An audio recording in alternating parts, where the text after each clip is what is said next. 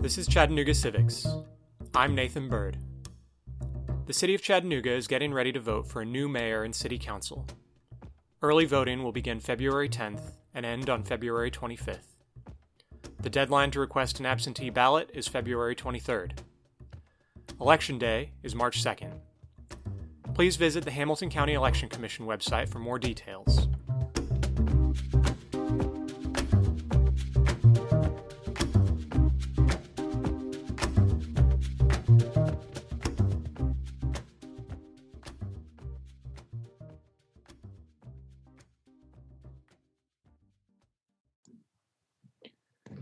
I'm here with Christopher Dahl. He is running for Chattanooga City Mayor. And Christopher, if you could just tell the listeners a little bit more about yourself and your vision for the mayorship.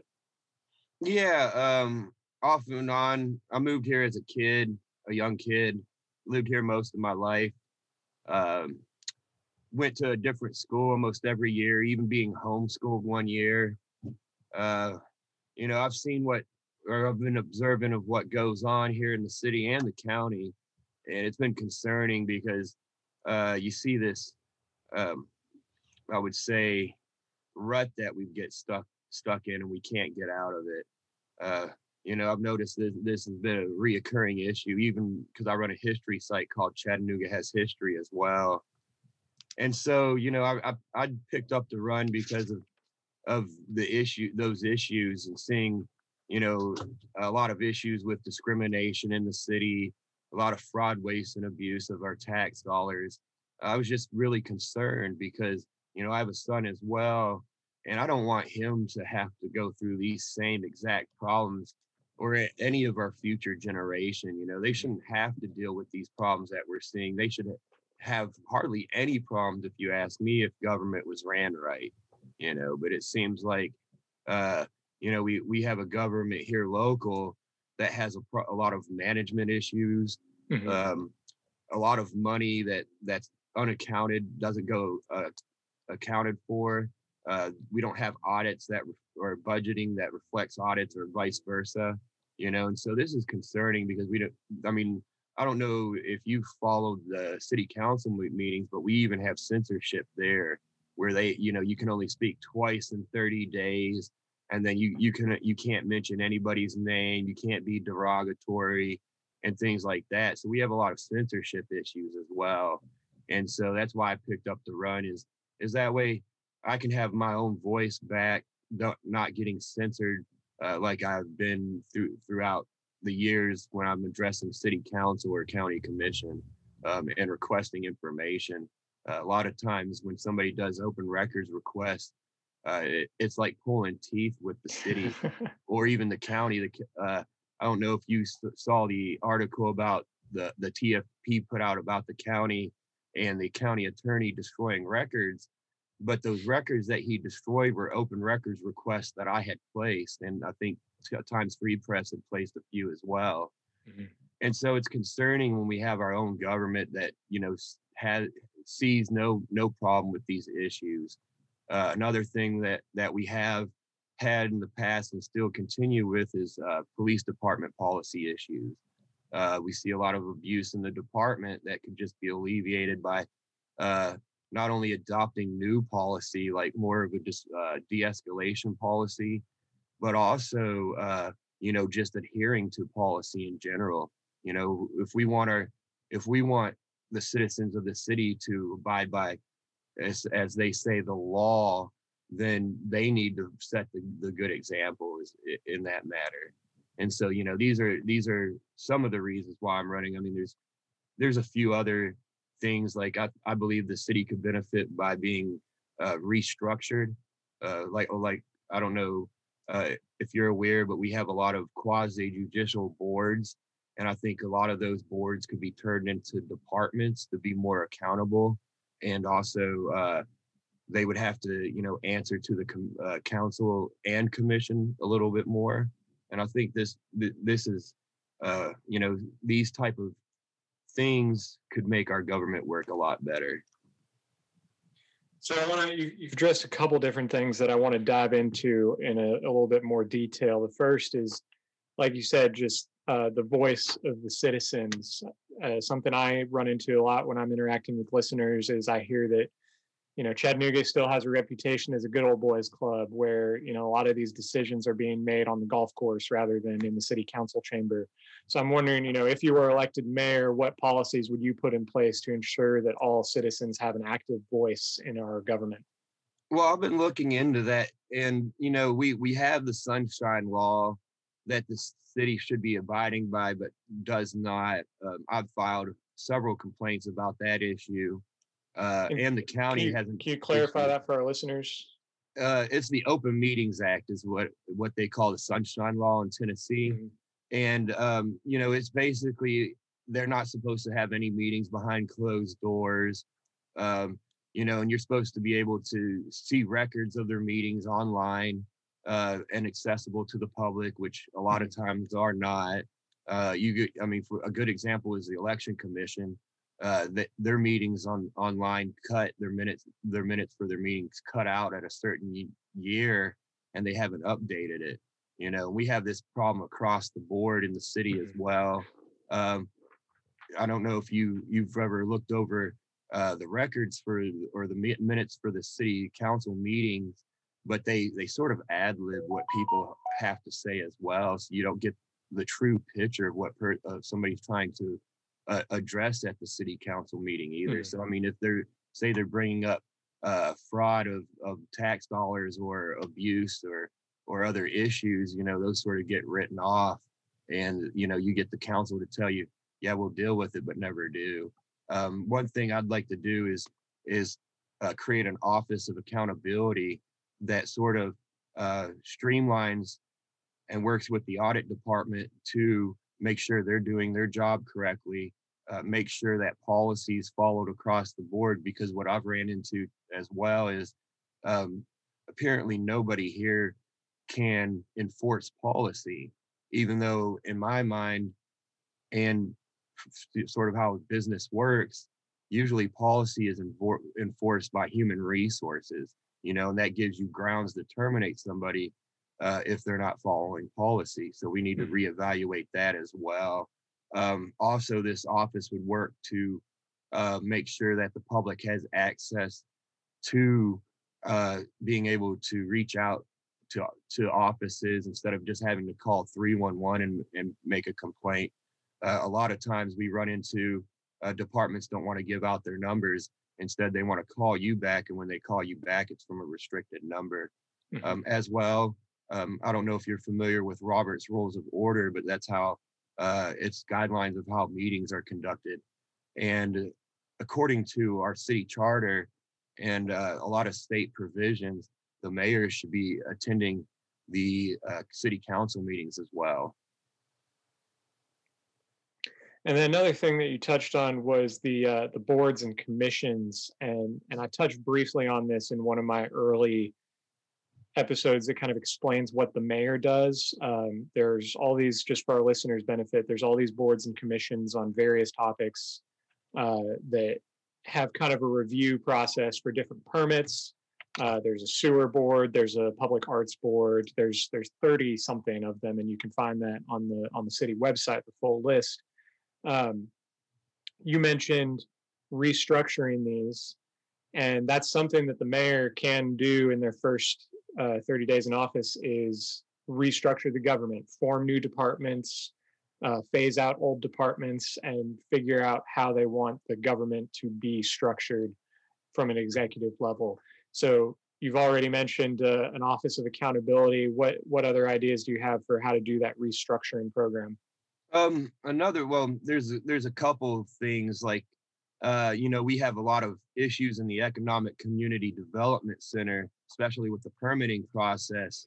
And so I think the city needs to look at policies to streamline that, look at maybe getting rid of some of these departments and merging them. I mean, I know at one time we had a Department of Multicultural Affairs, and they were sort of doing another same job or on the same level as another department that Mayor Burke had created. And then on top of that, our previous administration has created, the Office of Resilience, the Office of Hate. We hear all these new offices and departments that have been created, but we don't see anything out of those.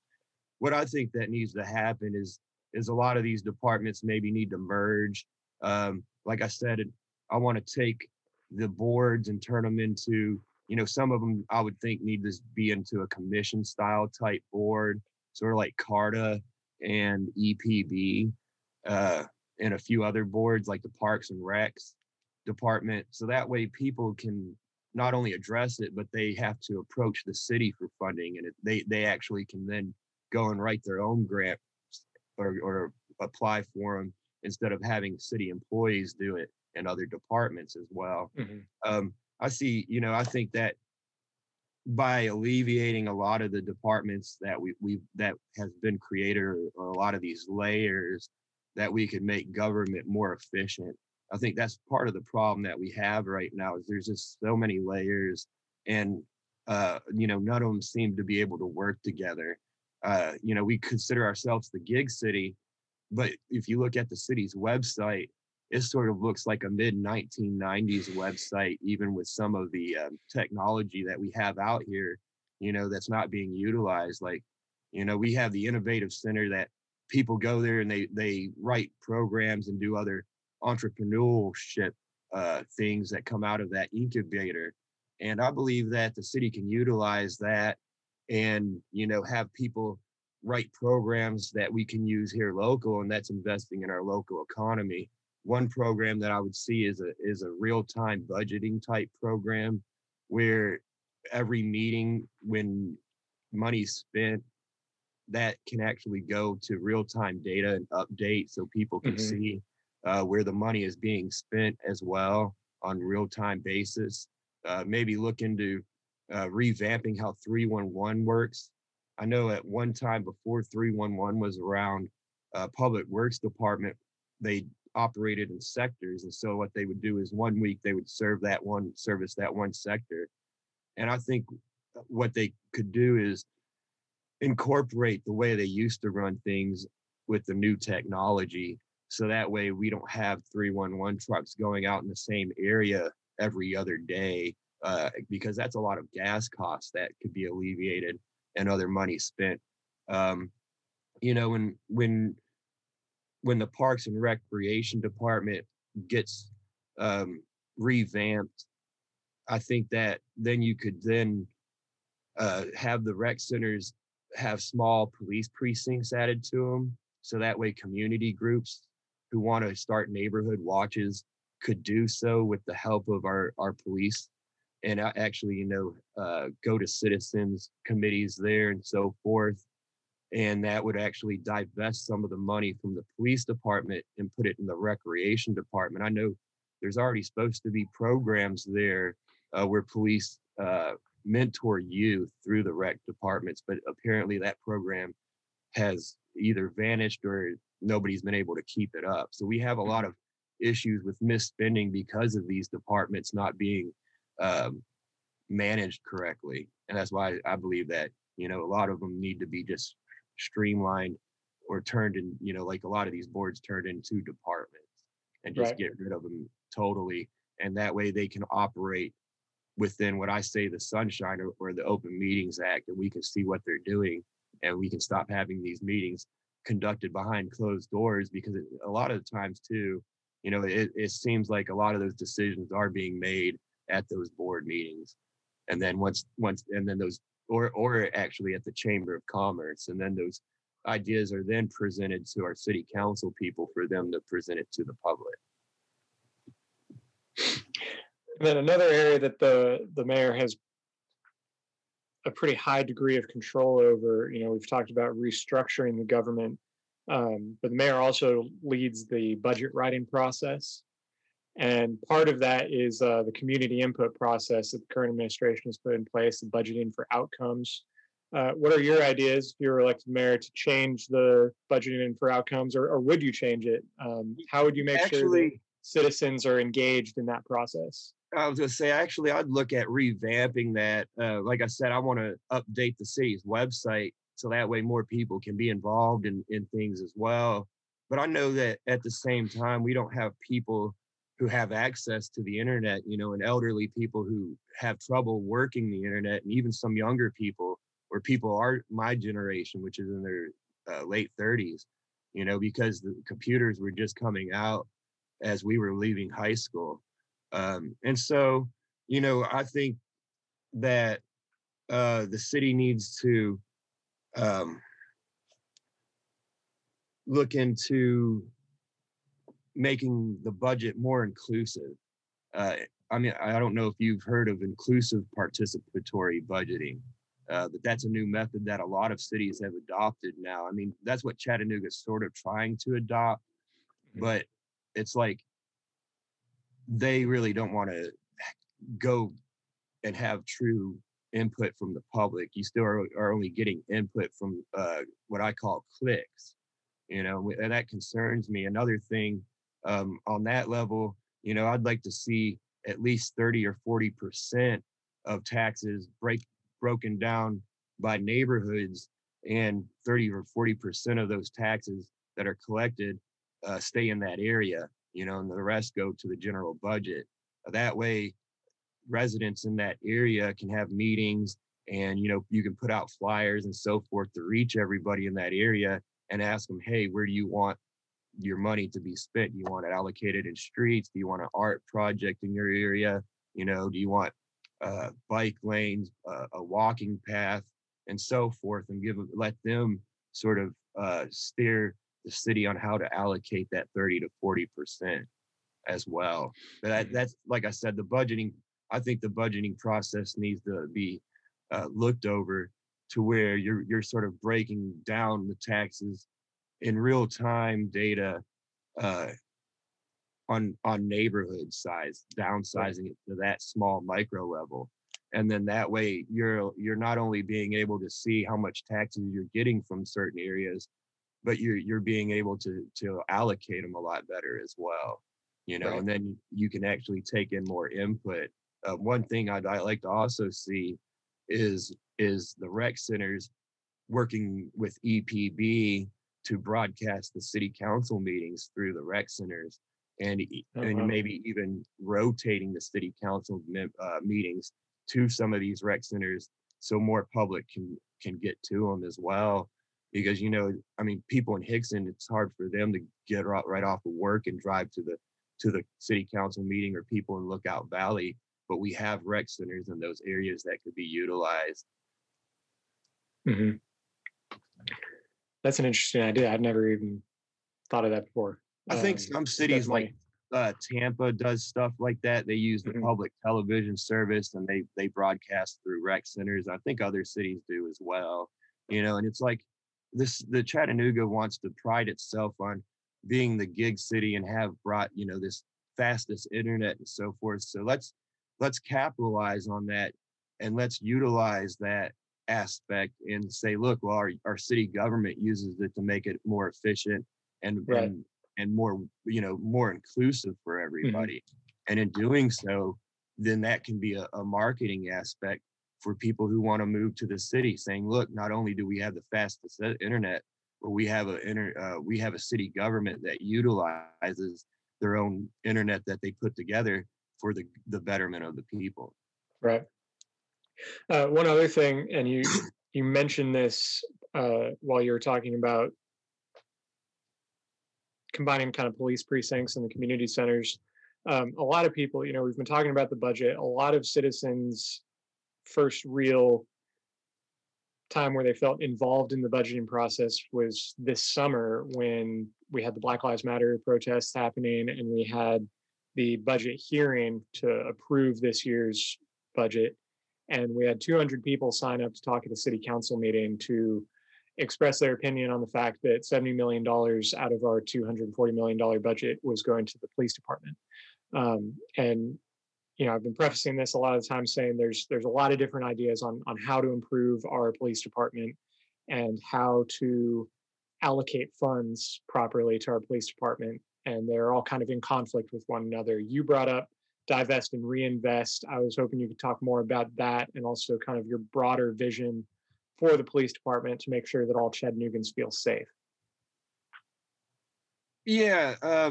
Well, the one thing I mentioned was divesting from the police department and making small precincts. Um, and the reason for that is it's a cost reason as well. It would alleviate a lot of gas costs there. It would actually put the police more in touch with the community that it serves, or the officers who serve that community could be more in touch with the people. I know I looked over the budget myself when it came to the police department, and I think a lot of the money goes to pensions as well. That's a large cost of the budget. A lot of that needs to be reevaluated, because when you're having a large portion of your budget going to pensions, there's an issue because from my research and understanding, a good ran municipality who because in a pension you're putting in what the other people are putting in as well. You're matching it, and opposed to a 401k plan where they're just all putting in all the funds. Um, it concerns me because the city should only be allocating about 3 to 4% of a match on that. So I believe they're doing a greater percentage of matching, or we have a larger percentage of pensions out than what they're telling the public. I know at one time they were sued to uh, be forced to pay certain officers their pensions that they had paid in, and they actually had to sue the city for that. And so that's concerning as well, because those lawsuits cost us money and attorney fees and so forth. That could be alleviated too. I think if we went back to a smaller community type setup, that it would alleviate a lot of cost across the board, not only with gas, but with having to maintain such a large department. Then I believe that you could sell off some of the property around the department that we have and look at downsizing the Amacola uh, area. I know for example, the call center is actually uh, outsourced as well. And I believe the city maybe pays for that service. So we need to look at reevaluating a lot of things that we're doing through the police department. There's a lot of fraud, waste, and abuse. It was brought up to my understanding just recently that the police department leases cars from the city of Chattanooga. And I'm trying to obtain that lease agreement right now, to no avail. I was told that they were getting the records, and that was over a month ago, and have not heard anything since. So that concerns me as well, because how does the city charge itself a fee to lease cars, and then where's that money going? Is it being reallocated in the department, or is it being spit somewhere else? There's a lot of, I believe too that the city, instead of hiring, I know they have a lot of open positions right now for officers, and I know we have a lot of people who are asking for social workers. And I believe that instead of hiring maybe 2 or 3 officers, that we could hire a social worker and create a social worker task force that's trained to address some of your domestic issues, and maybe even when you have situations where somebody's held up in a store or something like that, they can do the hostage type situation talk downs as well. Or and even the police need support from time to time, or somebody to talk to, so that would give them that outlet as well. I mean, a statistic that a lot of people don't talk to about is the high statistic rate of suicides in police officers. And I don't want that to happen here in the city, or have our police department so demoralized that they don't want to serve the community. And instead they because when somebody's demoralized like that, you tend to just give up. And then so you don't want to follow policy. You don't really want to address the true issues that are going on, and you'll just overlook a lot of stuff. So we need to maybe invest morally more in the department, and divest some of the money out of it into other things.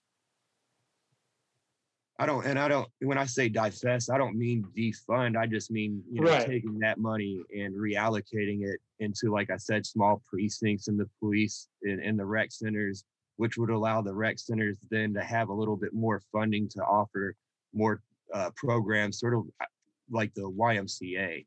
Mhm. I don't understand why our city rec centers don't function like the YMCA and offer programs not just for kids but for adults as well. Maybe have a little workout area, have yoga classes, have we hear a lot about the Head Start for the city, or the Head Start program that the city has, and all it seems to be is a referral program to refer people to the county. Well, I think that maybe then what we could do is look at maybe leasing out a room to a daycare facility at a lower cost to work out of the rec center. So that way the community would have we would know that the community has a preschool or like a daycare center type setup in the rec center. I would think that we should have programs like that, Mhm. more like a YMCA based rec center that's not only just for sports but multimedia as well. Mhm. So I'll move on and talk about COVID, and it's really impacted the city in the past few months, and things are starting to improve. The vaccine is rolling out, but there's still kind of a looming economic crisis on the other side of this, with small businesses struggling, people struggling to make their rent or losing their jobs. And so I'm wondering, what do you think, as mayor, what would you do to kind of get us through the other side of the economic impacts of COVID? Well, first off, as mayor, I wouldn't impose any guidelines. I would just request that businesses follow what OSHA has put out, which is what the CDC has put out. And then, as the city, because it is OSHA guidelines now, the city could set the good example and follow those for other businesses. But I think that the way that the both mayors handled this issue, it stifled businesses a lot. On top of that, right before COVID hit, we had a business improvement district created, which created an additional fee on select businesses downtown and in a select area as well. Mhm. And so, they put more of a strain on some of these businesses, and then didn't have any plans to back that strain up. Now they want to, after the fact, go and create, put money aside for small business grants and so forth to help some of these businesses stay afloat. But I think in the future, the city could maybe look at getting rid of the business improvement district, because it's basically double billing these businesses for the same service provided that should be provided through public works. Um, Also, the city can look at strengthening its public works department and start hiring more people and stop outsourcing, which would create more jobs here local, and we could see where our money's going. So that would help spur the economy as well. Um, and then we can look at uh, doing other economic spurs, sort of like I don't know if you're familiar with the term gift economy, Mhm. but the city could create a gift economy or support that. They already are sort of doing it by creating micro grants, and so I think that they could strengthen that and sort of build upon that as well. We can look at more ideas outside the box, like a gift economy, looking to boost their entrepreneurship, which they've sort of done through the Edney building and the Mhm. incubator uh, setup that they have. But I think that we need to look at making sure that when we're doing these things, that they're inclusive, they're not violating Title VI policies, which is discrimination policies as well, that it's including everybody, not just uh, Caucasians or African Americans, but Hispanics and Asians and Indians as well. I mean, we have a diverse population here Mhm. of South Americans, um, and people don't realize. I mean, for example, I think it's East Ridge Elementary. They teach many different languages because of the heavy Hispanic population. And people, I don't think people realize how diverse their culture actually is as well. So we have to look at making sure we're including everybody in the decisions that we are making to pull us out of COVID. Um, but I wouldn't infringe on people's civil liberties. I believe that we have enough government trying to tell us what to do all the time, to where, I believe that people can choose to make the right decisions themselves in this matter, and, protect others if they choose to do so. But we shouldn't look at making fines or imposing fines, or looking to have the police sort of police people with masks, or create a mask police department. That doesn't make any sense. That to me was just be another, what I call, racket for revenue, or way the city would generate revenue that's not even called for, and could possibly get them locked into a lawsuit. Mm-hmm. So I'll move on and talk about development a little bit. And I know we've touched on a few of these things, but land development is a big part of what the city regulates. Some people are worried that we're not being stringent enough with a lot of our requirements around things like water quality, traffic generation, stormwater, and sensitive landscapes like steep slopes. And then others are worried that we have too much regulation already, and that it's hurting the economy and keeping our building rates low and our housing prices higher than they need to be. So what would your direction be as mayor in terms of guiding city development principles? Well, for one, I would look at revamping the regional planning agency and commission. Right now, the agency doesn't even abide by their policy. They don't abide by their standards they put in place for themselves either. We have a regional planning commission that is ran by developers who tend to vote for their own self-interest without having any recourse. And then the city is locked into an EPA consent decree that deals with our sewage issues that we have, and our sewage overflows, which they have ignored, not only on the development side through the commission, but the city has ignored in general, with allowing these developments to be approved in areas of chronic overflows. So we need to look at making sure that we enforce those. We also pay a stormwater fee, and a lot of times I always joke about how the city will call it a fee, but it's actually a fee disguised as a tax. But we don't see anything come out of that fee. To my knowledge, it's supposed to go towards maintenance. But if you look at the storm grates anywhere on any street, there are a lot of times they're clogged. Some of them have trees growing out of them, a layer of dirt. The lining inside them has been washed away because you're not supposed to see the bricks. They're supposed to be have a concrete lining inside those as well. So they're not even being engineered correctly. And so we need to really evaluate what's going on in our public works department when it comes to stormwater and sewage issues. With the development aspect, I see problems in the permitting process. It takes too long, or a lot of times, you don't get no response back hardly. It's a really standoffish type process. They don't really accept cash anymore either. So you don't have that option. And I think that the city should look at streamlining the permitting process, sort of adopting what Texas has done. If they don't get a response in a certain amount of time, then the permit gets approved and so forth. That still doesn't mean that the site plans get approved. I mean, those would still have to go through the RPA. But I think that the RPA needs to get reevaluated and actually hold up higher standards when it comes to the city and like stormwater runoff or steep slope development.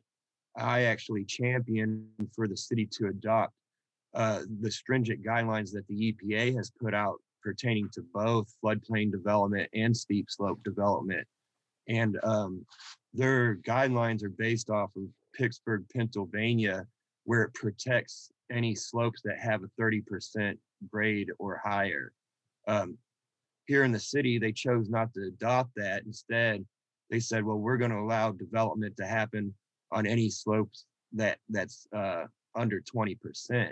So they rolled the percentage back to 20% instead of 30%, which I don't know if you've noticed, but I'm pretty sure others have, that has caused now erosion problems all around the city and even in parts of Red Bank. A lot of people don't realize the Regional Planning Agency is a joint quasi-judicial board with the city and county, but they oversee all the municipalities, all the development that goes on in the municipalities, other municipalities that are in Hamilton County as well, and along with unincorporated. So I think they need to be put in check, and for the city to allow them to approve developments that violate the EPA consent decree or put us in liability is sort of ridiculous, because that's sort of saying that we're going to put the cost onto the taxpayer instead of having the developer, who should be dealing with these issues if they really want to develop out that parcel, to deal with them. And then a lot of times I think we have issues with the developer putting in the infrastructure like sewer and that, but there's no type of inspection to make sure it was put in correctly.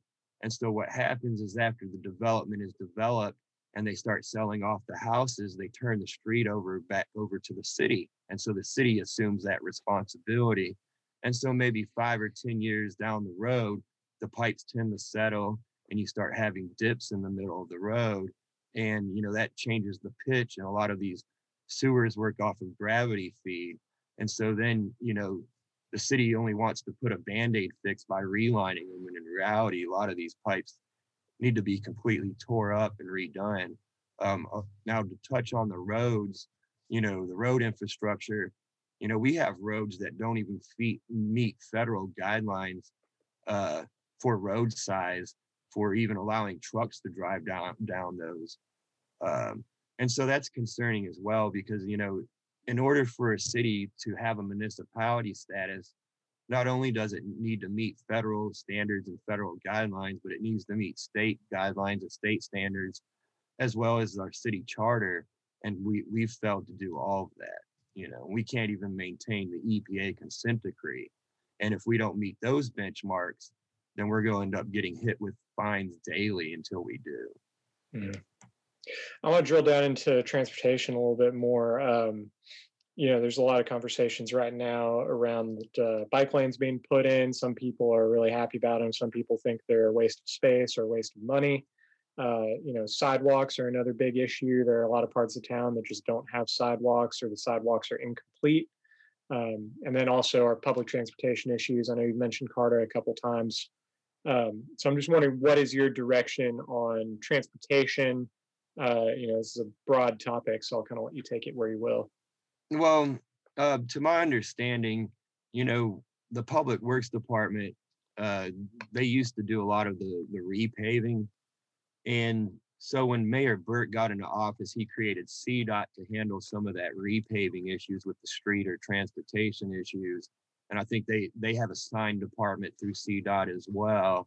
And they deal with, the stoplights and so forth. And I think what's happened there is we've had management issues. It seems like they're not doing their job correctly. I think that's what created some of this paving downfall. And then, with CARTA, to me, it's hard to offer bus services everywhere too, when you have developments being put in that is not taking into consideration future bus routes. So I think that that's one of the things the Regional Planning Agency should look into when they're making their decision about approving developments, is saying, well, would it be able to have a bus route included in the future if needed? And that would alleviate some of that issue. CARTA, is a self-governing type board that's set up there. And I think that they need to go through a revamping. I know they're doing a study right now to look at providing more service. And we've had people, say that they're going to offer free buses service to more people. And the Carter already offers some of those services. I mean, if you need a ride to the doctor, they have the caravan. If you're indigent, you can get a bus. You can file for a bus pass as well. And I think they offer bus passes to some of the homeless people too. And then we have the electric shuttle bus that was created. I think that in order to promote some of that public transportation, what Carter should do is the parking garage they own maybe offer free parking if you visit downtown businesses, and then have shuttles there to shuttle people around. I think that's what the purpose of the electric bus was originally for. With the bike lanes, I think some of that concept could have been redone differently. I think that instead of putting bike lanes down streets, they could have looked at putting bike paths through neighborhoods, connecting neighborhoods all together. And that way, not only would it be safer for the bicyclist to ride down a path that cuts through the neighborhood, but also alleviate some of the traffic issues that have been created by putting in the bike lanes. I know that some of those bike lanes, like on Broad Street, were tied with grant funding. So they had to if you don't spend the money, they say you lose it, or they're supposed to give it back. A lot of times we see the city does not do that. They'll spend the money somewhere else. And then when the project gets questioned, they'll start allocating funds to do that project that they were supposed to already have funded. But I think that, like with the Riverwalk, concept, or the bike path concept, they could have even went with a cheaper median that wasn't cost as much to upkeep. A lot of people don't realize just with the Riverwalk alone is a lot of upkeep to replace sections of that cement. It's cost us, millions of dollars in the past. And so I think that the city needs to look at reevaluating how it's putting in the bike lanes, and sort of go to a bike path initiative that cuts through neighborhoods, and even maybe connects, all the way to the battlefield. So say you live in my area, which is Highland Park, you have a bike path that cuts through. We have a street called Anderson that could be, even if they downsized it and put a path down the middle or on one of the sides and turned it into a greenway, that you would still have enough adequate size for road sizing.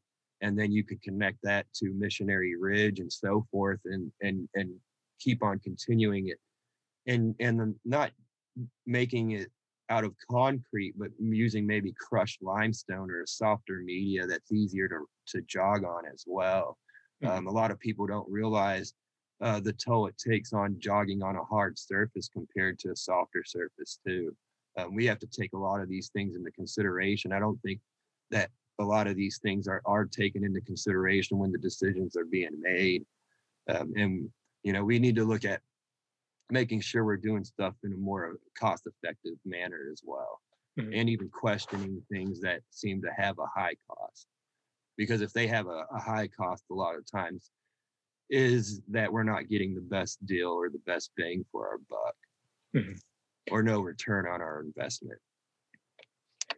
So I want to talk about, we've already talked a little bit about development and transportation more generally. I want to drill down into gentrification and affordable housing.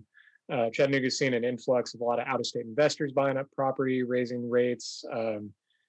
Much of the new housing being built is unaffordable to most Chattanoogans. And then, demand for public housing and Section 8 vouchers is far exceeding the supply that we have. So, what would your administration do to increase housing affordability and ensure that long-term Chattanooga residents feel comfortable and safe and, secure in their living situation? Well, the first thing I would do is look at restructuring the Chattanooga Housing Authority. Right now, it seems like they're price setting the market for what is affordable housing, setting it at 30% of one's income.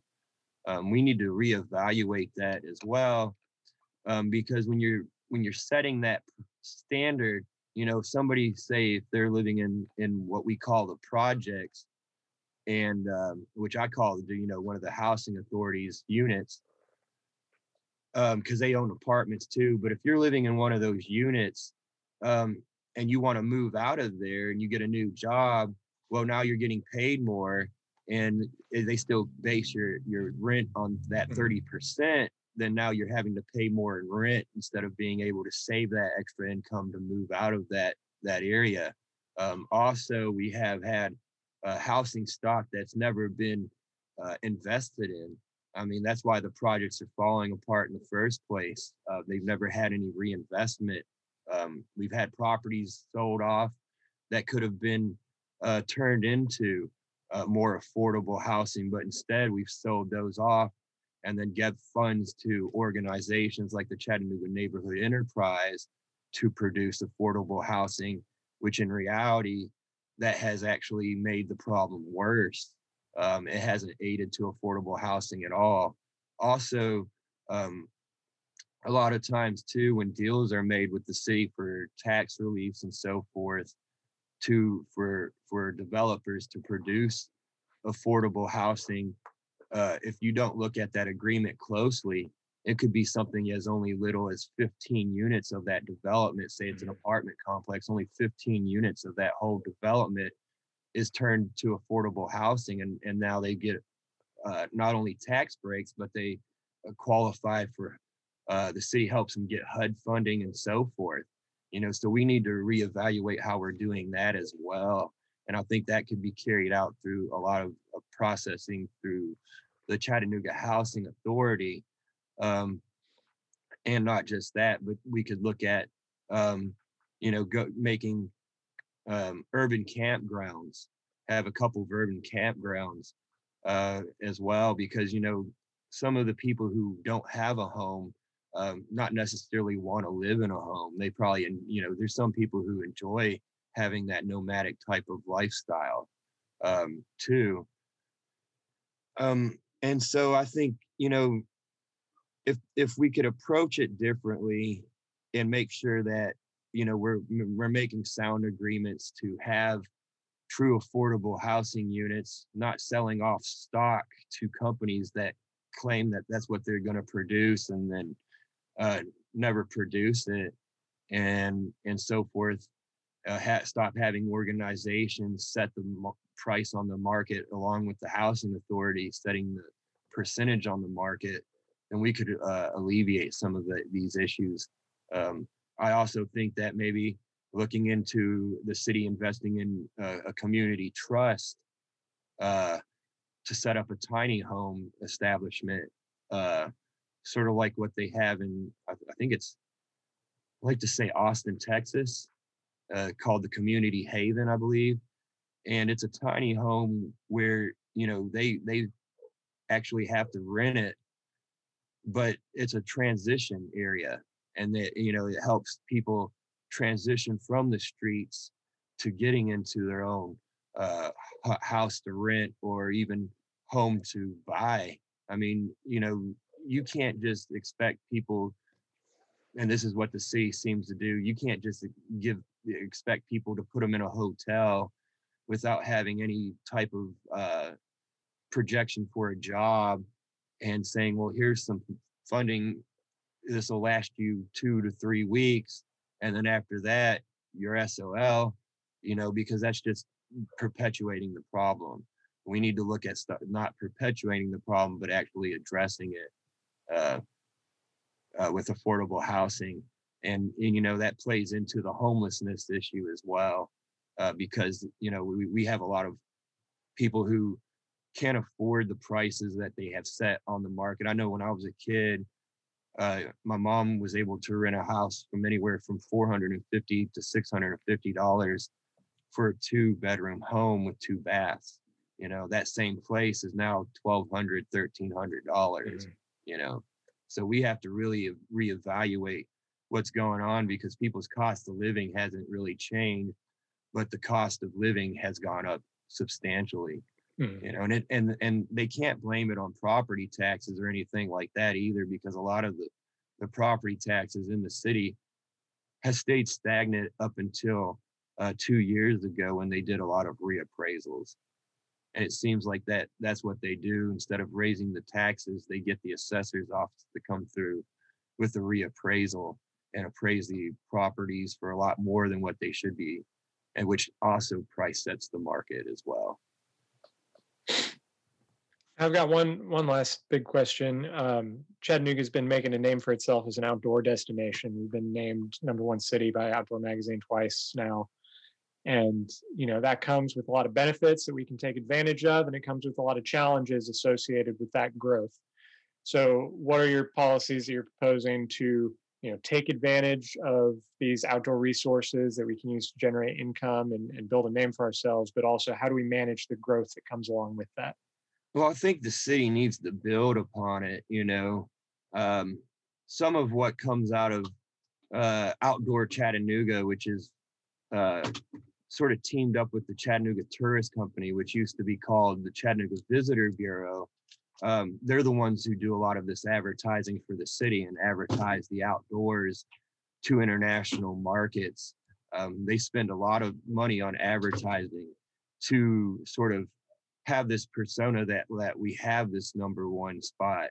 But when, I think that if we're going to put out this persona like we're #1, then we need to reflect that we're #1. We need to start investing in our infrastructure, start investing in cleaning up the river as well. There's a lot of microplastics in the river and so forth. Investing in, like I said, making more of a bike-friendly bike path type setup instead of bike lanes on roads and downsizing the roads and creating more traffic issues. We need to just build upon it, because that's one of the things that makes Chattanooga is that fact that we have the mountain ranges and the views that we do, and then we have the battlefields as well that play on the Civil War, and that's what they want to focus on, is the Civil War. Even if there's other historical things that have happened on those properties, their main focus is just the Civil War. Right now we have Moccasin Bend being preserved as a national park as well.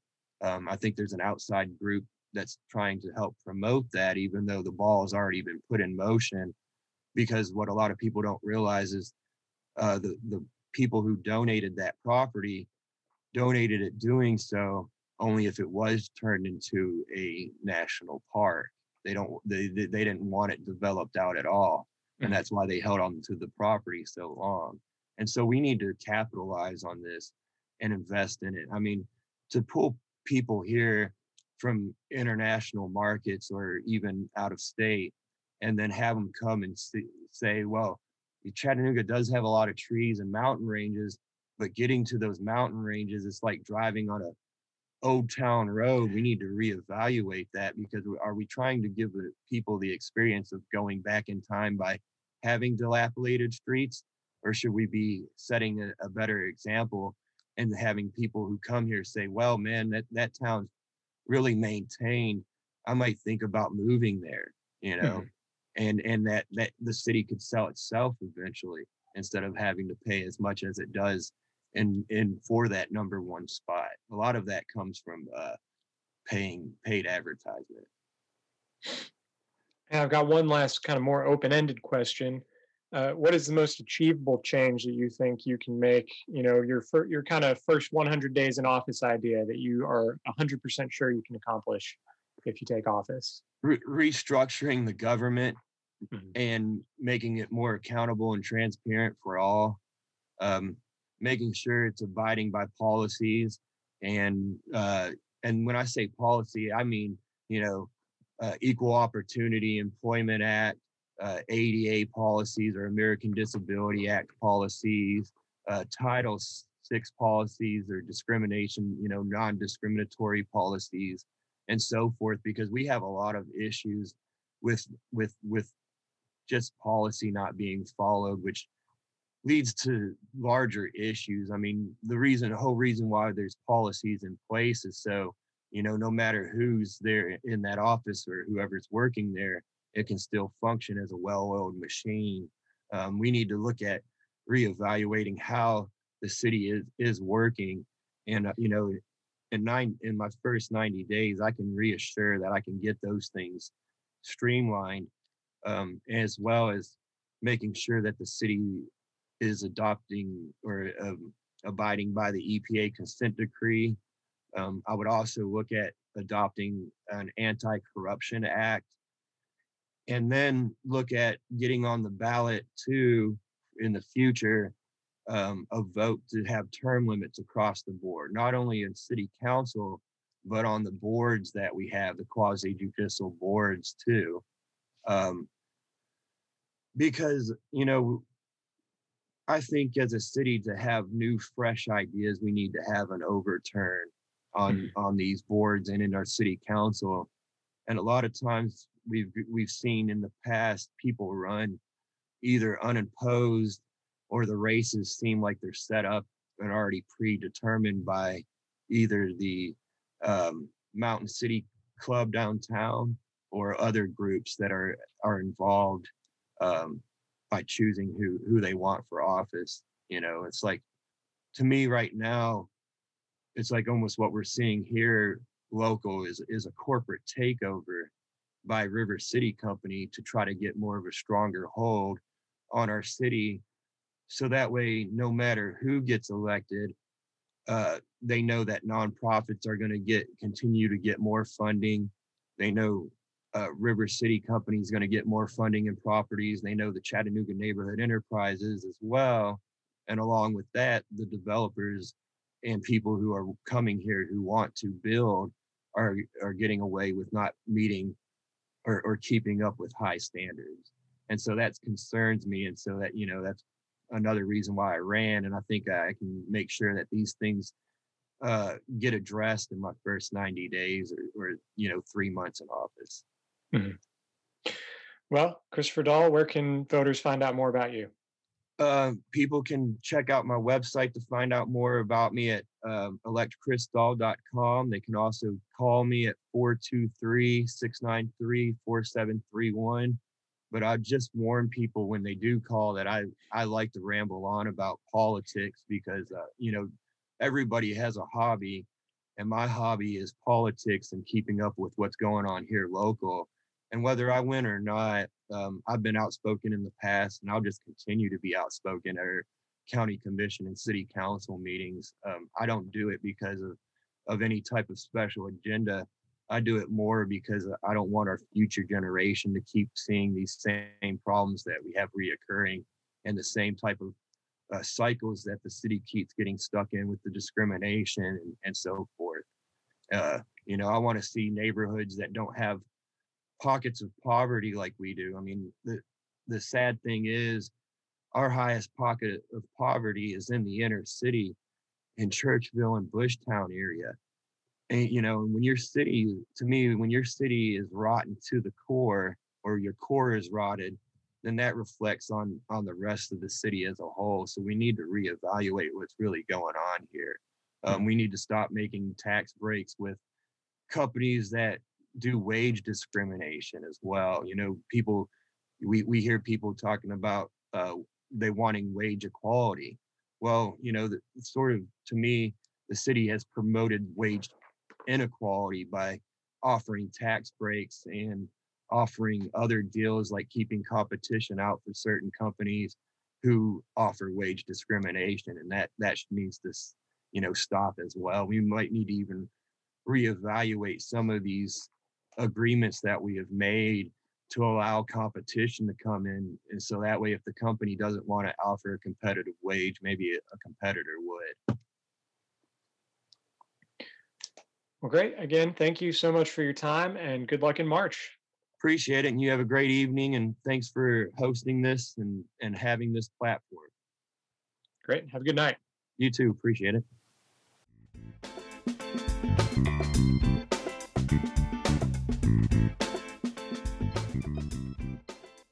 I hope you've enjoyed this episode of Chattanooga Civics. Our music was written and recorded by Kevin MacLeod. If you have any questions or feedback, please send me an email at chattanoogacivics@gmail.com. You can follow me on Facebook, Twitter, and Instagram @ChatCivics, or visit the website chattanoogacivics.com. Thanks for listening.